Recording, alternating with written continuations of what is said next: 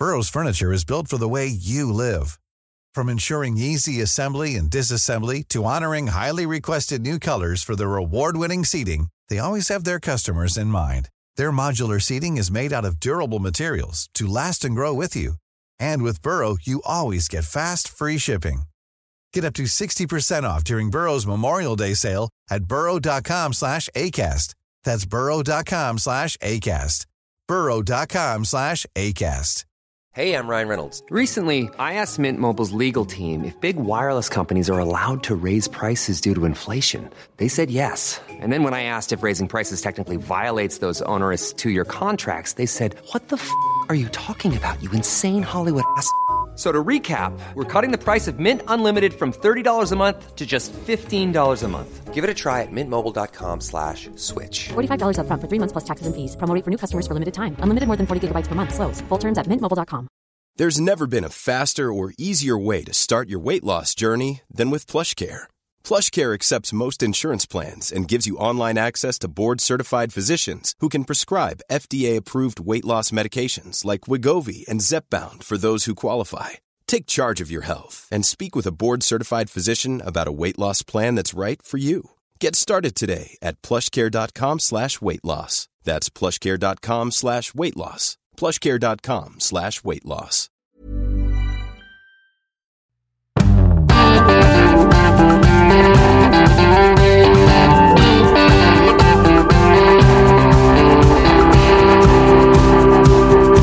I Trøndelag det regn og 10 grader, og mens flyene står SAS-fast på bakken, så vi glad for å være på jobb og spille inn julis første omadressert.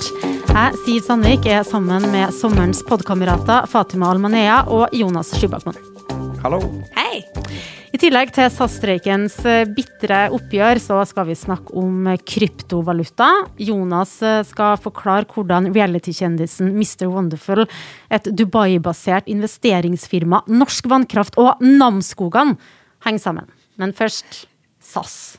Altså, jeg kan ikke huske en streik der partene har virket så forbanna på hverandre. De rett og slett rasende. Det har vært overraskende å følge med på, egentlig. Ganske tidlig så var liksom ordbruken ekstremt hard, synes jeg. Og, ja, med begreper som bullshit, om utspill fra motparten, og jeg så også en fra pilotene her som brukte en beskrivelse at de har blitt dratt etter nesen. Altså, det sjelden man hører liksom.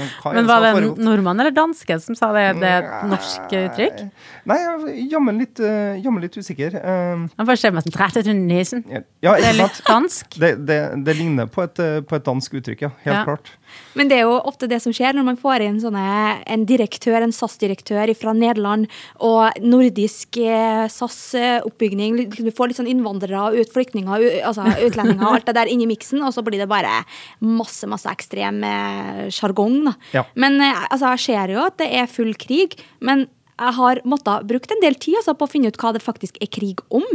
For det jo ikke om lønn. Nei, for det man ofte tenker at ok, nå man ute i streik, ja, da handler det om kroner og øre. Men det gjør det faktisk ikke i dette tilfellet.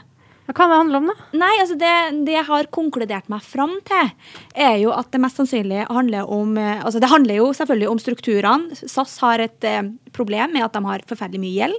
Det har de hatt som følge av korona, og de har fått mye penger ifra statene, altså Norge, Sverige og Danmark har spyttet inn. Masse lån? De har fått masse lån, og det lånet må de håndtere på noe vis. Og så prøver de å strukturere seg til å bli mer, strukturere seg på en sånn måte, så at man får inn flere investorer som kan tenke seg å spytte inn mer penger i bedriften da. Og det jo ikke pilotene så veldig begeistret for det betyr at de blir ansatt andre plasser enn hos SAS hovedselskap da.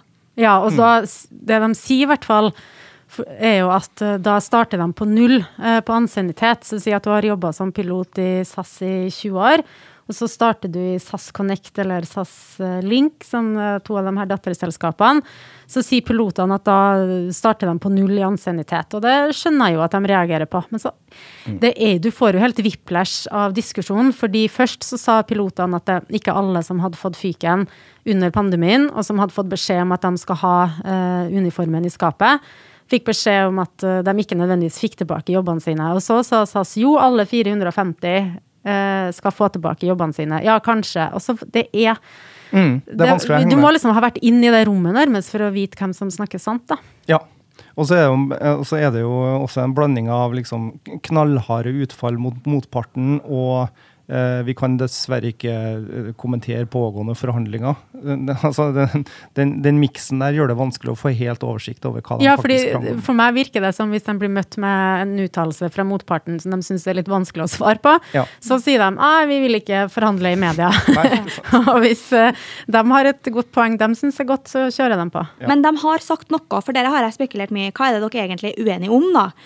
Og da sier de jo at pilotene sier at vi har gått med på 60-timersdager, vi har gått med på nedgang 5% i lønn, og vi har gått med på tvungen sesongdeltid, altså at de jobber deltid i enkelte perioder til året. Da. Ja, jobber mer på sommeren og mindre på vinteren. Det er det. Og da er det liksom, tenker jeg at ok, hva er det som gjenstår da? For det der høres jo, altså, som vanlig arbeidstaker, så høres jo det der ganske dramatisk ut da. Så tenker jeg, hva vil selskapet at de skal gå med på da? Og det har jeg i hvert fall ikke klart å finne frem til da. Nei, og de sier jo også at pilotene kaster selskapet under bussen, og at de ikke bryr seg om selskapet overlever eller ikke. Og så var det jo en stor nyhet for noen dager siden om at SAS hadde søkt sånn konkursbeskyttelse i USA. Og da fikk pilotene et argument for å si, se her, de har hele tiden ville ha hatt streik. Og det var litt uklart for meg hvordan det var et bevis på det, fordi eksperter som Dagens Næringsliv har snakket med sier jo at streiken gjør jo den prosessen vanskeligere, fordi en konkursbeskyttelse gjør jo at du kan finne ut av hva i alle dager du skal gjøre for å overleve, uten at de skylder penger kan banke på døra og kreve dem tilbake med det første. Og det er en kjempedyr prosess. Hvis ikke så hadde jo alle gjort det hele tiden, det høres jo helt fantastisk ut. Men det koster visstnok helt milliarder av kroner. Så nei, jeg synes bare det er jo vanskelig å forstå for meg uten at jeg er noen ekspert på konkursbeskyttelse, hvordan det at SAS har før streiken startet den prosessen er bevis på at de ville ha streik. Nei, det forstår ikke jeg helt heller, annet enn at det kan jo på en måte det at alle pilotene går ut i streik da, blir jo på en måte et argument for SAS-ledelsen, ikke sant? Se hvilken enorm krise vi er. Ja, for de sier jo at det akselererer den prosessen, det sier jo SAS-ledelsen.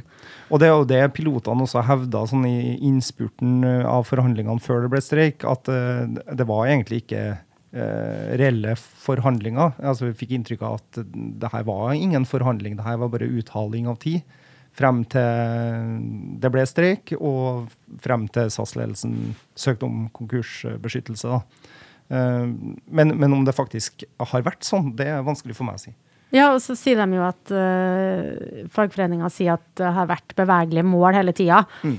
Deres opplevelse er at hver gang de har kommet SAS-ledelsen i møte, ok, vi kan kutte så mye, vi kan jobbe så mye, så har SAS kommet med enda større kuttkrav. Men det igjen nekter SAS-ledelsen for da. Så, dratt etter nesen. Ja. Og så har det jo noen som har sagt det, at vi er jo villige til å la bedriften gå konk, og ikke gå imot våre krav, da, eller akseptere noe annet enn det vi vil. Og det er jo ganske provoserende, særlig i et marked som er veldig internasjonalt, og der SAS er i en voldsom konkurranse med lavpriskjeder, og der de åpenbart er nødt til å gjøre noe for å kunne eksistere om noen år også. Så det er mye å ta tak i, liksom, som man kanskje ikke helt klarer å få oversikt over. Men over 500 avganger har jo blitt avlyst på grunn av streiken, og det kommer til å bli enda flere. Og særlig nå som flyteknikere, 200 av dem går i sympatistreik, og siden fly trenger jo service hver tredje dag. Så det kan jo bli interessant fremover å se. Men vi har ikke snakket noe om dem som nå står og skrik på Gardermoen og Værnes fordi det ikke blir tur til Mallorca. Ja, er det noen som gjør det? Det har ikke jeg fått med meg. Jo, det. Jeg trodde jo at de skulle være flyforbanna, og at folk flest skulle være det også. Men det ser ikke ut til at de gjør.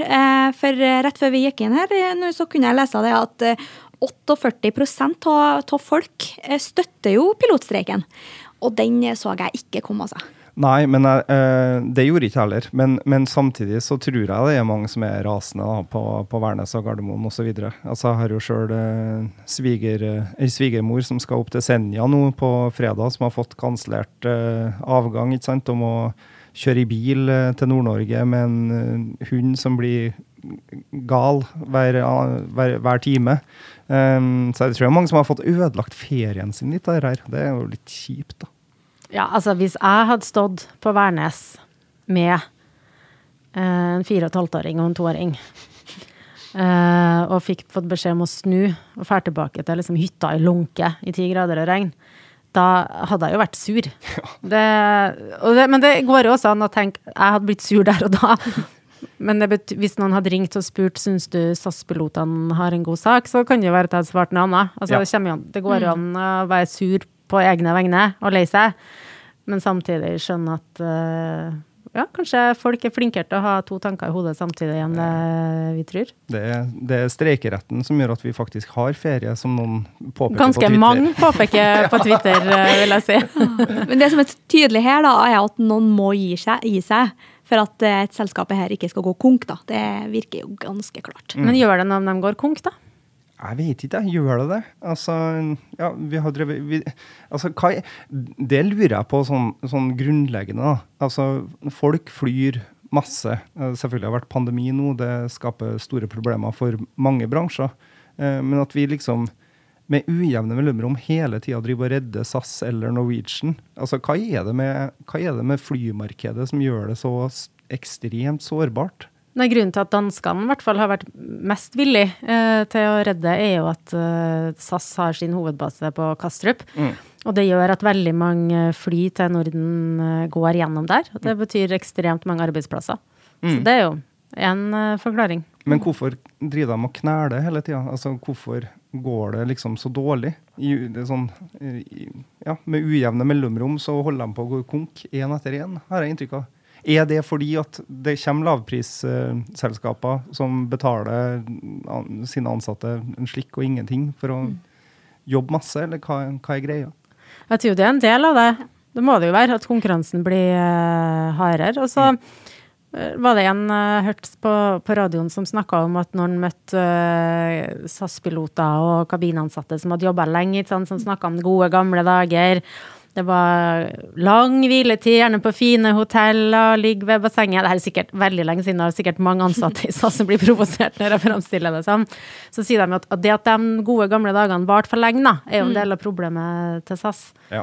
At de kanskje har startet litt for sent. Men så ser jeg jo, mange på Twitter mener at media har fokusert for mye på gråtende barnefamilier på Værnes, og for lite på hva som ligger bak, hva som årsakene til streiken. Har vi skrevet for mye om fra et forbrukerperspektiv? Ja, jeg tror jo for så vidt egentlig det da, men samtidig det forståelig. Altså det forståelig i den forstand at det jo veldig mye enklere å dra til Gardermoen og finne noen som har fått ferieplanen sin lagt i grus, enn å faktisk prøve å sette seg inn i hva det denne streiken handler om, eller altså hva det konflikten handler om. Kan bare ta den samtalen rundt bordet her som et eksempel. Vi skjønner jo ikke helt hva som foregår. Men det mye lettere å forstå, lettere å få en sak da, hvis du drar ut til Gardermoen og finner en småbarnsmor som fortviler. Og så synes jeg synes den kritikken treffer litt, og så synes jeg også den litt snobbat. Fordi at selvfølgelig, det folk bryr seg om der og da, når streiken et faktum, hvilke konsekvenser får det her for min ferietur. Og saker som det her har du krav på når det blir streik, se her hvilke avganger som kansellert, all den type ting, det forbrukerjournalistikk som har nytteverdi for folk der og da, og så det konsekvensjournalistikk å fortelle hva det her fører til. Men så nå det et metningspunkt, og det synes jeg vi har skjedd litt over mediedekningen, at dag 1, Der det, ok, hva betyr det her for deg, og hva betyr det her for den familien som nå ikke får noe tur lell. Men så ser vi, så kommer det flere og flere saker om hva som ligger bak. Og, ja, så jeg tenker at det litt naturlig. Da. Ja, og det jo ikke rart i det hele tatt med tanke på at 30 000 mennesker blir påvirket av de kanselleringene hver eneste dag. Så det her jo ikke noe sånn småtall som vi sjonglerer med, altså, så det jo ikke så veldig rart at folk opptatt av det. Og så det første sommeren der så det var jo noen sånne gærninger som for til Spania under pandemien nå, som ble skjelt ut i sosiale medier, for de kom hjem med korona, mange av dem. Men det en spesiell sommer også, da. Det liksom, endelig skal vi på tur, og så skjer det her. Ja. Og så har det allerede vært gjennom en streik med flyteknikerne, så... Ja. Men det har skjedd litt sånn endring i hvordan det har blitt dekt også da. Altså, til å begynne med, jeg hører jo veldig mye på NRK Nyheter når jeg kjører til og fra jobb, og da gikk jeg jo på repeat han der forbrukerjuristen som beskrev liksom, hva har du krav på, ikke sant? Ja. Du kan få pengene tilbake, ja, bla bla bla, og det hørte jeg jo så mange ganger at jeg har jo glemt hva han sa til meg, for det gjaldt ut meg. Men på slutten, forleden dag, så var det reportasje fra noen som måtte ta buss da, fra Alta til Oslo, altså buss for fly. Ja. Og hun som skulle ta buss, hun var jo råfornøyd. Det var sånn, ja, få kjøre gjennom Finland og Sverige, og kanskje jeg ser noen fine dyr. Det synes jeg var veldig fint. Men det noen som tåler det her, og som jeg tror tar det her med mye mer sånn stoisk ro enn andre, det finnmarkingene. Ja. Og de har jo ofte buss for fly. Ja, altså, når de flyr, det venninne som bor i Finnmark, det ofte sånn, ja, nei, da blir det buss. Siste etappe. Sant? Ja.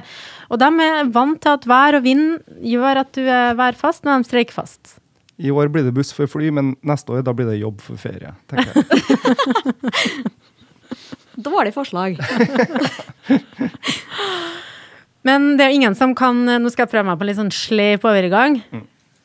Kryptovaluta kan ikke redde folk ut fra denne krisen heller. Det ingen som betaler for en flyreise, for eksempel, med krypto.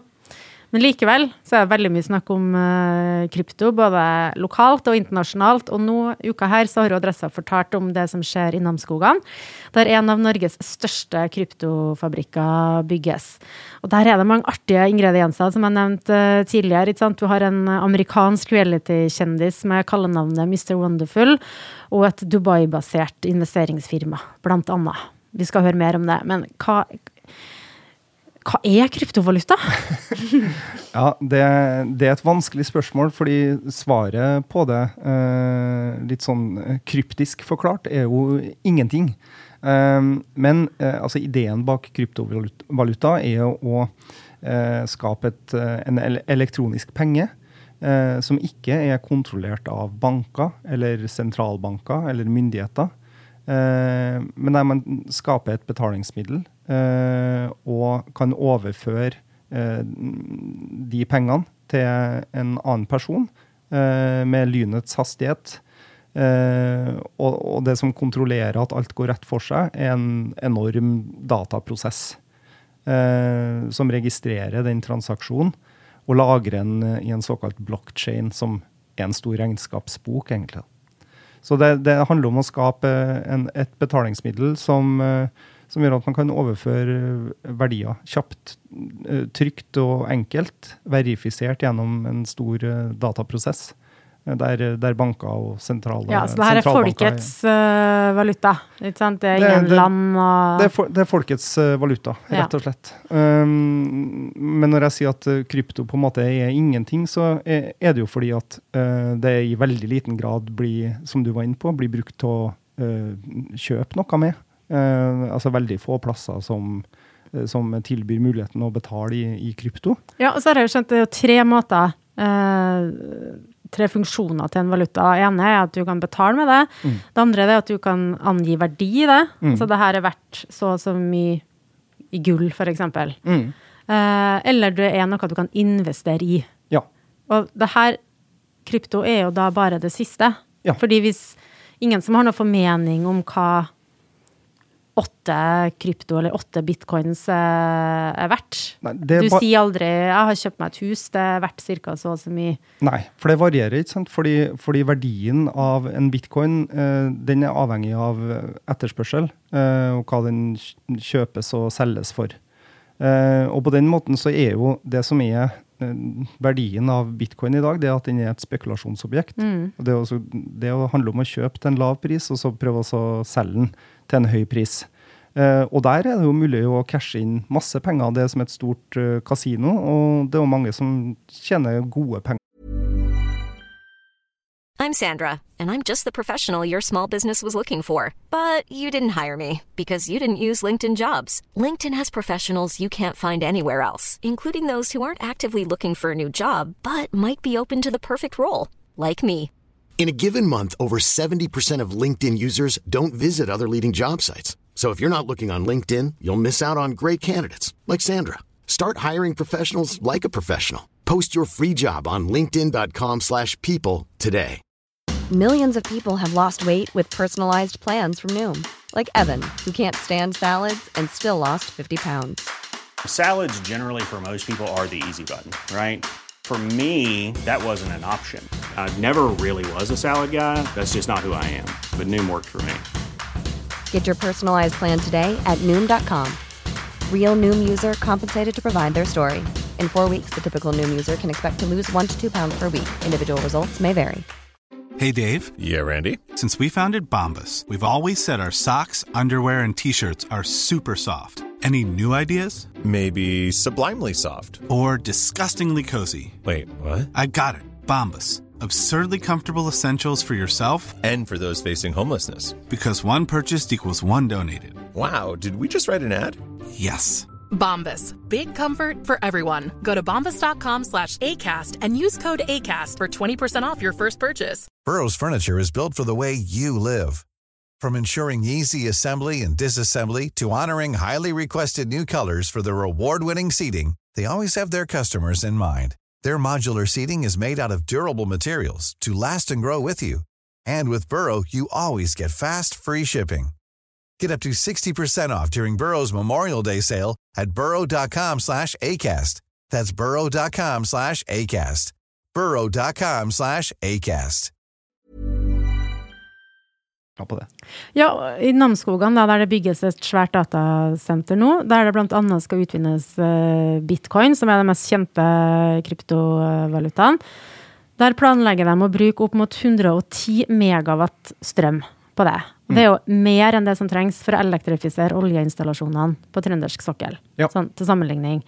Og du var jo litt inn på det, men hvorfor krever denne valutaen så mye strøm? Ja, det rett og slett for å verifisere at transaksjonene går etter planen, der man ikke har en sentralbank eller en bank som går god for at pengene kommer frem, alt går trygt for seg. Så må det en datamaskin til, eller mange, i dette tilfellet, mange datamaskiner til, for å verifisere at det her blir riktig. Og det akkurat det her transaksjonene og kontrollen med transaksjonene som også såkalt kryptoutvinning. Fordi de som tilbyr sine PC-er til å være med å kontrollere det her systemet som gjør at alt går rett for seg, de får betalt i bitcoins. Altså hvis du greier da å være det datasenteret som registrerer en transaksjon, så får du betalt i bitcoin. Og det her baller jo da på seg, ikke sant? Fordi etter hvert som bitcoin har steget massivt i verdi, så betyr det at du kan bruke enda mer PC-er til å prøve å vinne den konkurransen om å få lov til å være den som verifiserer transaksjonen. Og til slutt så kan du jo bruke så mange PC-er som helst. Og i og med at bitcoin verdt så utrolig mye, så kan du jo bruke helt sinnssykt mye strøm da. For det har du råd til, fordi det fortjeneste på det likevel, siden du på sikt får betalt i bitcoin da. Men det jo et race da, mellom plenty PC-er i hele verden, i gedigne anlegg, om å løse matematiske oppgaver for å få lov til å være det datasenteret som som legger inn transaksjon I regnskapsboka, som blockchain da. Fatima, jeg ser du har et like sånn intenst, konsentrert ansiktsuttrykk som jeg tror jeg har. Jeg liker å tenke at jeg et relativt oppegående menneske, men det der skjønte jeg nesten ingenting av. Jeg forstår ikke Bitcoin. Jeg tror aldri jeg har forstått det heller. Jeg har jo prøvd tidligere også, men det funker liksom ikke, for ikke kan du betale med det. Ikke kan du liksom ha det noe fysisk. Jeg liker jo å liksom tenke at det noe som jeg kan ta ut eller ha da. Så, altså, du eier bare noen ting på internett. Noe som har en verdi på internett. Og som du kan, altså jeg vet ikke, altså de få gangene jeg har hørt om kryptovaluta har ofte vært I litt sånn halvmørke, halvskjedige sammenhenger der en kriminell krever kryptovaluta for å løslate en kidnappet person eller noe, så for eksempel Hagen-saken da. Så jeg har ikke så stort forhold til det, men det jeg umiddelbart tenker sånn, vil vi ha det her? Altså, Siv forteller at vi bruker så vanvittig mye energi på det, og I resten av Norge så snakker vi om energirasjonering, men I Namsskogan, der skal vi drive og utvinne kryptovaluta, som vi ikke vet om kommer til å ha en verdi om noen år. Men hva det firmaet som står bak da? Hva slags selskap det snakk om? Nei, altså BitZero? BitZero et kanadisk selskap, et oppstartsselskap. Jeg tror de skrev I en e-post til meg at de ble startet mellom 2018 og 2020, så de veldig ungt da. Men deres idé at de skal utvinne bitcoin ved hjelp av fornybar energi. For at siden bitcoin-utvinning, det veldig lønnsomt, men det krever ekstremt mye kraft, og jo mer kraft du har, jo mer penger kan du tjene, ikke sant? Så har bitcoin et ekstremt dårlig klimaavtrykk. For det har blitt laget med gasskraftverk og med gasskraft og kullkraft. Og det har belastet strømsystemene, for eksempel I USA, ganske kraftig I enkelte delstater. I tillegg til store utslipp, ikke sant? Men hele ideen bak BitZero at de skal gjøre det med ren energi. Og ren energi, hvor har de det? Det har de I Norge, vi har vannkraft. Og det hjelper selvfølgelig at vannkraft så jævlig billig I Trøndelag. I Trøndelag. Ja. Men hva får Namsskogan igjen for dette? Nei, altså, det jo et godt spørsmål. Namsskogan har jo tradisjonelt hatt industri for mange år siden, gruveindustri. De har hatt sponplatefabrikk, og siste årene så har ikke de hatt noe særlig industri. De har jo konsesjonskraft. Som de ikke har fått utnyttet seg av. Nå kan de igjen selge kraft fra Tunsjødalen kraftverk, der det en effekt på 176 megawatt, tror jeg. Og 110 av dem da skal da gå og da til I stedet for at pengene går til Trøndelag fylke, som selger, så tjener nå Namsskogan kommune mer penger på den kraften enn de hadde gjort uten det her datasenteret. Sånn har jeg forstått det. Ja. Og vi eksporterer jo I hvert fall ikke overskuddskraften til Sverige da. For I Sverige så kunne de jo hatt et sånt datasenter, ikke sant? Den blir brukt her, men den blir brukt til å lage krypto da. Ja, og Mr. Wonderful? Han en av investorene bak det her kanadiske selskapet BitZero da. Han heter Kevin O'Leary. Han har vært med I en reality-serie, en sånn gründer-reality-serie I USA som heter Shark Tank. Altså han en sånn kjendisinvestor. Ja.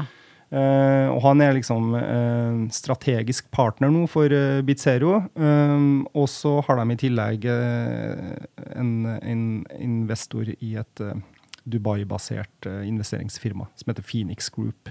Og det dem som kommer til å tjene alle de her bitcoinsen? Ja, og BitZero. Altså, sånn, Ja, det som produseres, altså, og det her har jo, altså de store verdiene som Bitcoin genererer, det har vi jo ikke helt kontroll på her hjemme, ikke sant? Altså, hvem det som faktisk får produktet her? Det et norsk selskap som heter Exa North som skal drifte det her datasenteret. Men det jo noen andre I utlandet da, som sitter og skummer fløten og som faktisk tjener penger. Ja, altså det jo sånn som du sier, Fatima, vil vi ha det her? Og Rødt har jo foreslått I Stortinget et forbud mot kryptovaluta, og MDG og SV var enige, det vil vi ikke ha, men de tre partiene jo ikke I nærheten av flertall. Men Nå kommer det jo signaler da, på at om ikke det kommer et forbud mot kryptovaluta, så kan det bli vanskeligere for dem. Fordi olje- og energiminister Terje Aasland fra Arbeiderpartiet, han kommer jo i et intervju i Adressa i dag, så sier han jo at de kan åpne for prioriteringer, som det kalles. Altså, hvem det som skal få koble seg på strømnettet? Ja, jeg synes det veldig merkelig at den prioriteringslista ikke har kommet tidligere. Og så nå har vi snakket ganske lenge om det grønne skiftet og klimabehov og klimaendringer og hva det vi må omstille oss på som samfunn. Og så har man ikke klart å ha noen sånn kjøreregler for hvordan vi skal bruke den energien som vi har. Vi har bare sagt at vi trenger mye mer av det fremover, og det er jo for så vidt riktig, men det er ikke sikkert du trenger like mye av energi hvis du faktisk klarer å forvalte den energien du har bedre. Men hva med den frie etableringsretten da? Ja, etableringsretten er jo grei, det er jo ikke noe, men vi kan jo som stat, som nasjon, kan vi jo fortsatt ha regler på hvordan vi på en måte, hva vi prioriterer å bruke energien vår på. Det er jo helt normalt at et land har... Innvendingene der er jo hvor grenser for det, ikke sant? Skal det være greit å bruke strøm på varme opp huset sitt og lage mat, men hvis du skal varme oppkjørselen og ha jacuzzi på hytta i Oppdal, så får ikke du strøm til det. Altså sånn, det er jo noen prinsipper her også, ikke det? Jo, hva får du lov til å bruke strømmen til? Og det så jeg jo også, apropos det forslaget fra Rødt da. Altså Rødt foreslo for øvrig ikke å forby kryptovaluta, men de ville forby utvinning av den. Ikke å bruke den, eller å investere i det. Nei, ikke sant, men at det... Sånne her data. Hvis de hadde fått viljen sin, så hadde det ikke blitt noe bitcoin-fabrikk på Namsskogan. Forbudt å lage bitcoin på Namsskogan. Men en av innvendingene der var jo også i den retningen som du nevner, Siv, altså en av de mest sette YouTube-videoene i verden en sånn Justin Bieber-video. Og det krever jo masse strøm, masse energi som går med til at folk sitter og ser på Justin Bieber på YouTube. Er det greit, liksom? Skal det være greit? Det er jo en veldig vanskelig vurdering, det er det jo, men liksom tenker jeg samfunnsnytte da, er jo et ord som feller i hodet på meg, i hvert fall at det skal være ting, altså her er våres felles energibatteri, altså her er energien vi har, riktig nok plassert i Namsskogan, men det er fortsatt innenfor staten Norge sine grenser da, og når det blir så stort behov og så lite av det fremover også, så må vi kunne ha noen regler for hvordan vi bruker den energien vi har da. Det er jo som vi har trafikkregler også, vi sier jo ikke at folk ikke skal kjøre, men vi har noen regler for hvordan de skal te seg i trafikken. Så det er mye av det samme, og jeg ser jo at Aasland fra Arbeiderpartiet sier at det kommer regler, og det tror jeg er veldig bra. I tillegg så tror jeg at de reglene hadde tvinget seg fram uansett, for konkurransen blir større, og da kan det ikke bare være sånn at den som rakk opp hånda først skal få, uansett hva han skal bruke energien på. Ja, for her er jo næringen uenig seg imellom også. Og nå er det en høring, og det her kommer til å bli en kjempedebatt til høsten, fordi et av argumentene mot er jo at det fører til byråkrati, og kanskje enda mer forsinket prosesser, og hvem skal bestemme. Så kan det være et datasenter som delvis holder på med noe som er lønnsomt, og som Norge vil ha, og som finansierer det, da, for eksempel ved bruk av kryptovaluta. Skal det jo bli forbudt da, ikke sant? Så det blir noen vanskelige avveininger her. Jeg tror det blir interessant, det blir kjempeviktig debatt, og det er litt sånn ny debatt for Norge.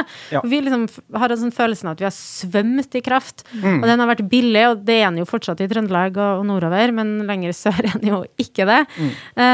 Så nei, det er en på lederplass har gått inn for at at vi skal ha åpne for kutt på eksport dersom situasjonen krever det. Altså, debatten er helt annerledes da, rundt strøm og hva vi skal bruke den til. Den har vært for bare for måneder siden, egentlig. Ja, helt klart. Nei, jeg er enig altså. Det er et skifte der. Og jeg tror også debatten blir bare hardere av hele det krypto-universet, ikke sant? Som du sier, Fatima, veldig få forstår, og jeg forstår det heller ikke fullt ut. Du forstår det best i gruppa her, kan du si. Ja, men det er fortsatt, selv om man liksom leser masse om det og, sånn, og prøver liksom å skjønne hva er det her, så er konklusjonen min at det her har egentlig ingen ingen nytteverdi. Selv om de som helt overbevist om at bitcoin fremtiden, de mener jo at det her kan være superbra i fattige land, for eksempel, der myndighetene korrupt, der man kan faktisk holde på verdiene sine selv, uten å være redd for at banken stikker med pengene dine, ikke sant? Men jeg synes det høres ut litt far-fetched ut også, at det her skal redde verdens fattige på noe som helst vis. De som tjener på bitcoin nå, det er verdens rike. Det er de som sitter og spekulerer. Ja, det så jeg jo på en sak i New York Times, at nå har jo bitcoin falt veldig i verdi, og de som har klart seg LL, det er jo de som alltid klarer seg LL. Altså de som er superrike fra før. Ja. Det høres jo kjent ut. Den eneste oppsida med hele denne saken fra Namsskogan, for å si det sånn, er jo at de har bestemt seg for å bruke overskuddsvarmen til å produsere tomater i et drivhus. Ja. Det synes jeg var rimelig greit, det da. Ja, det høres jo veldig bra ut. Og så får de jo eiendomsskatt vel, og får selgt krafta, sånn at de tjener jo litt mer penger. Faktisk, og så sitter vi jo her nå da i Trondheim, som tross alt ganske langt unna Namsskogan, og diskuterer næringsutvikling i en bitteliten kommune i distriktet. Det må jo være en seier, det jo. Ja, for det får vi jevnlig tilbakemeldinger på at det gjør Adressa for sjeldent. Så distriktspolitikk. Men er det bitcoin som skal være redninga? Nei. Det er jo ikke det. Jeg tror ikke det er siste gang vi snakker, i hvert fall ikke om hva krafta skal brukes på. Det blir det mer av fremover. Men nå er vi sikkert helt sliten, mange som er sliten i hodet av å prøve å forstå hva kryptovaluta er, og om det er en god idé at norsk vannkraft brukes til det. Så hvis de trenger litt avveksling, da, hva slags musikk anbefaler du, Jonas, inn i sommeren? Det var det. Jeg føler meg veldig som en mann på 42 nå, og det er jo riktig, for det er jeg jo også. Men nå identifiserer jeg meg som en mann på 42. Jeg hørte nylig en Wilco-låt. Ja, altså det er jo et amerikansk litt sånn alternativt countryband, og de har gitt ut da en gammel alternativ versjon av en Wilco-klassiker som heter Camera, som litt mer sånn rocka. Sånn kunne den låta ha blitt. Men den ble ikke sånn på plata da. Den fra den Yankee Hotel Foxtrot-skiva deres store gjennombrudd. Men den har kommet på Spotify nå, den alternative versjonen. Så hvis man vil være 42 år gammel mann og nerde på Wilco, så anbefaler jeg å høre den, for den var skikkelig kul. Men er den bra også for dem som anbefaler den, for folk som ikke er mann 42 og har et sterkt forhold til Wilco? Ja, altså det er en helt strålende låt med en rørende og delvis uforståelig tekst, men fantastisk melodiføring. Og det er Jeff Tweedy, låtskriveren i Wilco, på sitt aller beste, mener jeg. Så sjekk ut den låta, det er fantastisk. Og Fatima, du har jo skrytt av at du hører ekstremt mye på podcast, så du er nå utnevnt som podcasteksperten. I denne podcasten, hva er ditt råd og tips? Du, jeg har vært litt kjerring av meg, for nå har jeg begynt å høre på Relasjonspodden. Det høres jævla trått ut også, men det er det ikke. Der er det 2 damer, Kjersti Idem og Dora Torhalsdottir, som får innsendte spørsmål fra lytterne. Og der er det mye blandet drops, altså. Siste episode så var det en notorisk utro dame som ville ha noe svar på hva hun måtte gjøre for å slutte med det hun holdt med. Rett og slett slutte å være utro. Ja. Og da får du mye sånn både faglig korrekte svar, fordi at som slutt å være utro? Ja, og så hun ene er jo terapeut, samtaleterapeut og så videre, så hun har litt sånn ekspertise på det, men så blir det litt sånn, hele konseptet og hele problemstillingen blir litt sånn ufarliggjort med latter, og man klarer å ha en god samtale på det da. Og det synes jeg var veldig, veldig godt. Og så blir man jo trigget av hvor mye det går an å slite med rundt omkring, og hvor mange... Kanskje litt sånn deilig å høre på hvis du er en litt misfornøyd med relasjonen, så kom du å høre på det der og tenke, i hvert fall ikke så ille. Jeg gjør i hvert fall ikke det, sant? Og det kjente jeg litt på når jeg hørte Utrostine, som de kalte du. Ja. Det gjorde veldig godt for selvfølelsen min. Så det er min lille anbefaling. Ja. Nei, da er det min tur da, til å sende en varm tanke, og for å løfte opp de her utskjelte mediecasene om middelklassefamilier som skriker på flyplass, så sender jeg dem faktisk en varm tanke. For når du har planlagt ferien din lenge, leiebilen, jeg står der og venter på deg, du skal til det deilige huset langs Algarvekysten, og så blir det noe av, og så er det 10 grader og regn hjem. Det er helt forferdelig. Jeg synes synd på dem. Så min varme tanke går til dem. Og i mellomtida så sender jeg en varm tanke til dere som abonnerer på oss, for det må du gjerne gjøre, for da får du neste episode av Omadressert rett i innboksen din, skulle jeg til å si, rett i telefonen din, der du lytter til podcast. Ha ei strålende uke.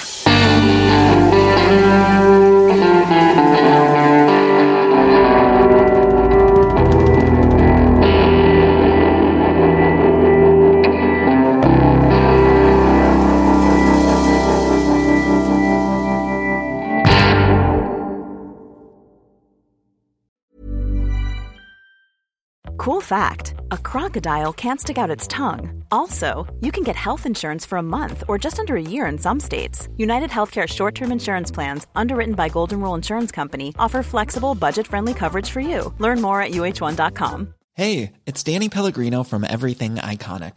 Ready to upgrade your style game without blowing your budget? Check out Quince. They've got all the good stuff, shirts and polos, activewear, and fine leather goods, all at 50 to 80% less than other high-end brands. And the best part? They're all about safe, ethical, and responsible manufacturing. Get that luxury vibe without the luxury price tag. Hit up quince.com/upgrade for free shipping and 365-day returns on your next order. That's quince.com/upgrade.